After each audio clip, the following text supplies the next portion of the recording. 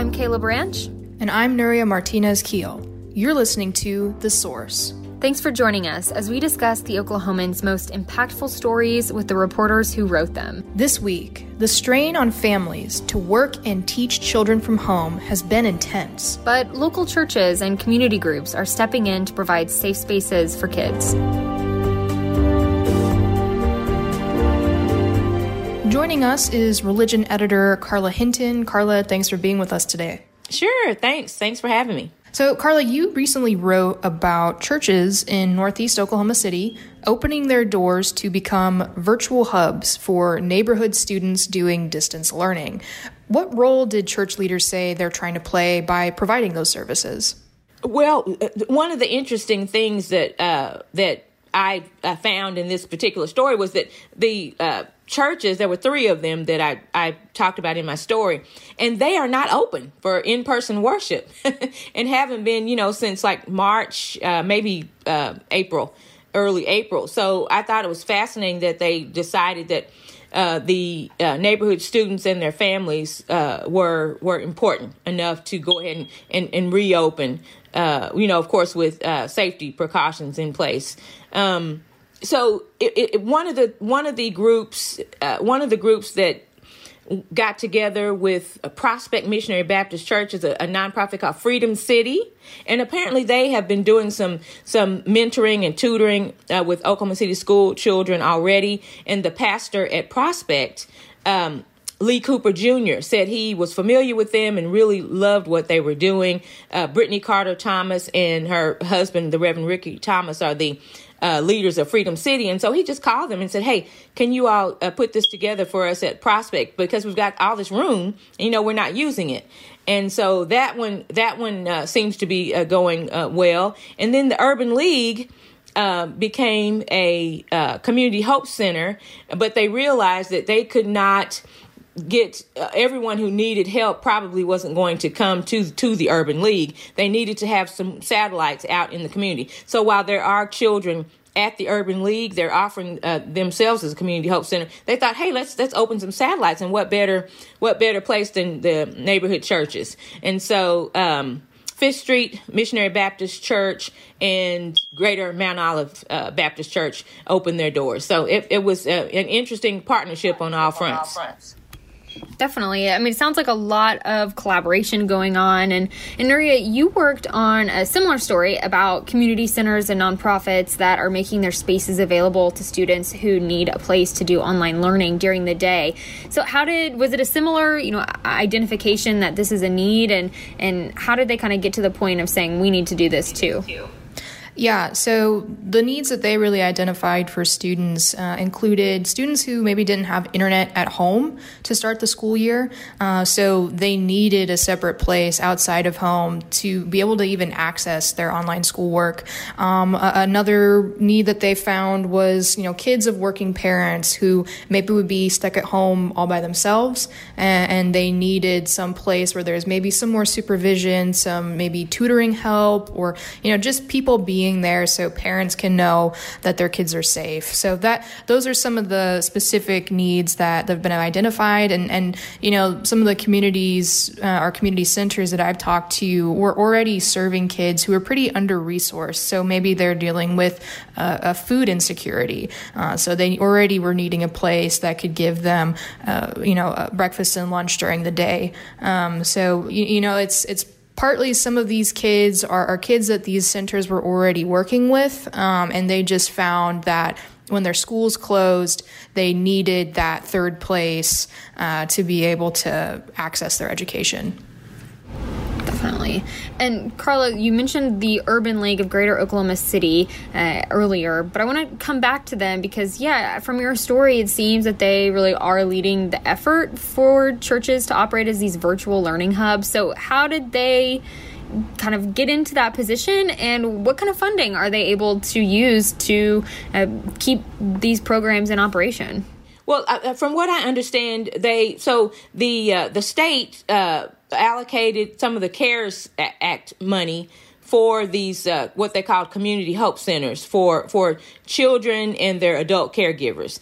And I believe the first one in Oklahoma to receive those that funding was the Boys and Girls Club of Oklahoma County. One of their groups got that money. But then I guess I think Governor Stitt and his wife talked about wanting to have more of these in the community. And so apparently the Urban League of Greater Oklahoma City got one of these. I'm not sure it's called a grant, but they got some of that funding so that they could open as a community health center, because not only Hope Center, not only do they offer, free Wi-Fi, obviously, for the kids and tutoring and that sort of thing, but they also offer lunch and snacks, for these children, because essentially it's like another. It's not school, but it is kind of a tutoring learning center. I think they even call them remote learning centers. So that's where that funding came from. And the Urban League apparently thought that since they knew that maybe not everyone was going to be able to be there at the Urban League, not all children would be able to go there, then they would maybe see if there were places out in the community, like churches, who wanted to open up. And so they opened them up using that funding. Carla, how are these satellite learning sites set up at the churches? Kind of take us through what it's like to be in one. What resources do they have there? Just what was it like to be at one of these satellite locations? Okay, well, the one that I'll talk about is the one at Fifth Street Missionary Baptist Church, because I did talk to Sherry Coleman, who is the first lady, if you will, at the church. Her husband is the minister of the church, and she is also a counselor at Millwood School, and she has her teacher certificate and is an adjunct professor at OU. And she had told me that her and her husband had been talking about, how can we help in some kind of way. But there were all these questions about how do you set this thing up, right? And be safe and that sort of thing. And so she said when they got the call from the Urban League that there was a possibility that they might ask them to do this, they thought this is perfect, because the Urban League already had things in place or was able to tell them, okay, we're going to need tables, this far apart. We're going to need people to do these things. You'll have to have, this many teachers, tutors, and assistant teachers and that sort of thing. At Fifth Street, they have a teacher there who walks the kids through some exercise. They get outside, which is an important part of the day. They're able to go outside. They do get their lunch and some snacks.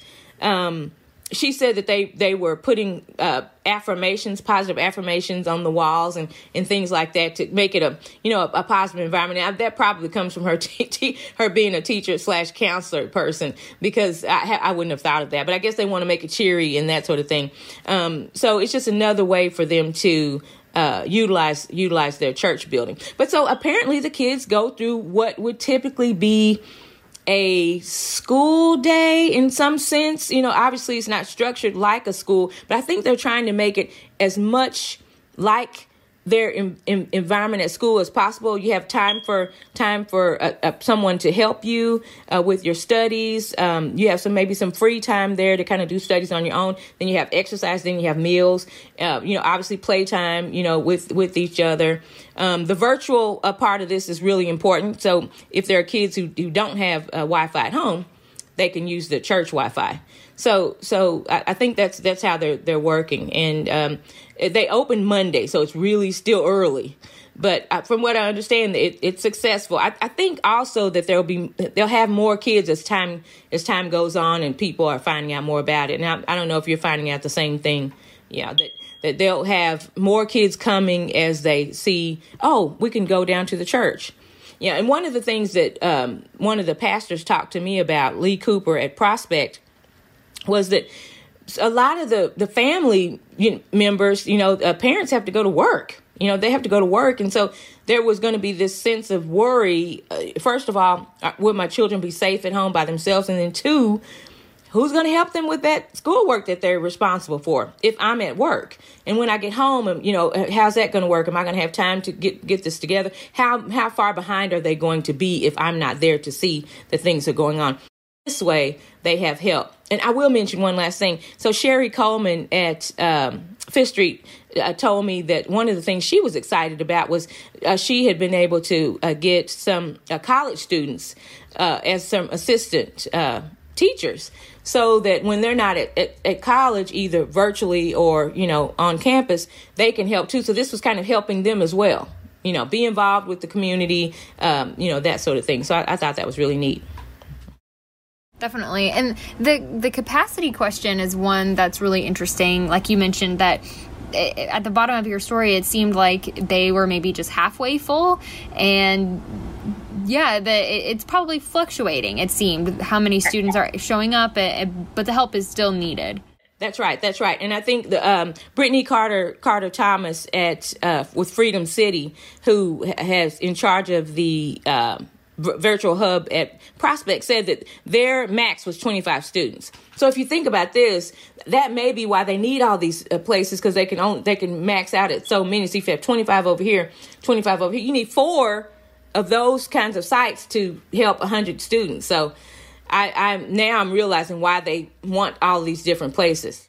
Right. And Nuria, so Oklahoma City School Board recently voted to begin implementing a return to school plan to seemingly address, some of these problems. So how quickly will that happen? And why did board members say they felt like this kind of a plan was necessary? Yeah, I would say this is more of a directive from the district administration. The board voted back in the summer to kind of give special powers to the superintendent to make COVID-19 related decisions, and that's usually reserved for kind of a special circumstance. So I think it's not necessarily a vote, but the board really did give a lot of input into what they thought, because on Monday's meeting, Superintendent Sean McDaniel proposed bringing pre-K and kindergarten students back into schools only 2 days a week, and starting that as soon as September 21st, which is this Monday. And that the school board's immediate reaction to that was, wow, that's really, really soon. Schools and parents didn't start getting notice that this might be happening until Monday of this week. So they would have had like a 5 days notice or so to prepare to send kids back to school. And the school board didn't like that. It's not so much they were against sending kids back to school at all. It was more that they didn't think that short of notice was the best they could do. So the superintendent, he said, I hear you loud and clear. We're going to have a district leadership meeting. They had that on Tuesday, where they seemed to discuss a lot of the input they had gotten from the school board and from other stakeholders. And they came out yesterday after that meeting and said, okay, we're not planning to bring pre-K and kindergarten students back until October 19th. And they would be coming in a split A-B schedule. If your kid is in Group A, they come on Monday and Tuesday, and they have a packet of activities to do at home the rest of the week. If your child is in Group B, they'll come on Thursday and Friday, and they'll be at home at the beginning of the week. And no child will come on Wednesdays. That's strictly a virtual day, and schools will be deep cleaned. So that's the structure. And then they're thinking about bringing 1st through 12th grade students back on November 9th. Obviously, this is a rapidly changing situation. So things could change. It might turn out that, elementary, middle, and high school students that are older might not be able to come back at all if we have a greater surge of cases before November. But the initial plan, they kind of want to do this incrementally. And I think, they said the Oklahoma City County Health Department gave the thumbs up on this incremental plan, and I think the fact that it's a little bit at a time is what they liked about it. They've already had several hundred students come into school buildings, and those are mostly students who maybe had special needs or really special circumstances that were in really small groups. But so now they're trying to see if they can bring pre-K and kindergarten, and the biggest reason given for that is of all the students in the district, these students are the least familiar with traditional schooling, and they're having probably the greatest difficulty with learning online. I mean, parents and guardians have been telling their schools, have been telling the district, I have to sit next to my 4 or 5-year-old the entire time they're online to make sure that they are doing their schoolwork, to make sure that they're paying attention. They're just so fidgety. So I would say, district leaders are saying that, these young kids, just this virtual education is the least conducive to them. So that's why they're wanting to bring them back first into the classroom, and they're trying to keep class sizes small enough that they can really space everybody out. I think they said no more than 15 kids in a class, although it seems like a lot of pre-K and kindergarten classes would have even single digits of students if you cut them in half, cut the class size in half with the AB schedule. So that's the plan, but to kind of cap all of this off, the superintendent acknowledged, we've got to be prepared to stop and start, because some districts are doing really well. They're not having as many cases, and other districts are having a lot, and they're having to have entire classes, entire schools learn remotely because it just didn't work out the way they hoped. Carla, for our last question, just more broadly, I was wondering if you could talk about, what does this problem show us about the country's childcare infrastructure and just the childcare needs that parents are dealing with, and especially within the context of school closures and a pandemic? I think it tells us there's a huge void in terms of what kinds of resources are really out there for parents who have to work. Because I think what I heard, that there was this kind of an outcry from parents who were just wondering, what am I going to do? Because I have to go to work, and now my kids are going to be at home, and they can't afford childcare, and sometimes childcare in certain places they don't even have it. It's not available. You know what I mean? So I think that this shows that we're going to need, or the community is going to need, more partnerships like this in the future. And maybe they can look at things like this, post-COVID, and say, what can we do to kind of expand on this, so that we can be there for our working parents and their kids. Yeah, that's definitely something I think, in the pandemic, a lot of times people are trying to find silver linings and to find, some positive, some pro. And maybe that, like you said, is one of them, that we could see some changes in the country's childcare infrastructure moving forward. I will say this, I'm an empty nester now, but I had 3 children, and I remember when there were snow days and things like that, you're like, what am I going to do? And that just happens. But I cannot even imagine what would happen if you had a sustained period of time where, your kids were just going to be home. I just don't know. And I paid for childcare, quite a lot. But sometimes those kind of things just wouldn't be there for something like this. What would you do? I don't know. Great. Well, thanks so much, Carla, for coming on and talking with us on the podcast. We really appreciate it. Oh, thank you. We're going to probably be talking about this kind of stuff for a long time. Absolutely. Yeah. It's going to be interesting to see how these problems play out in the future.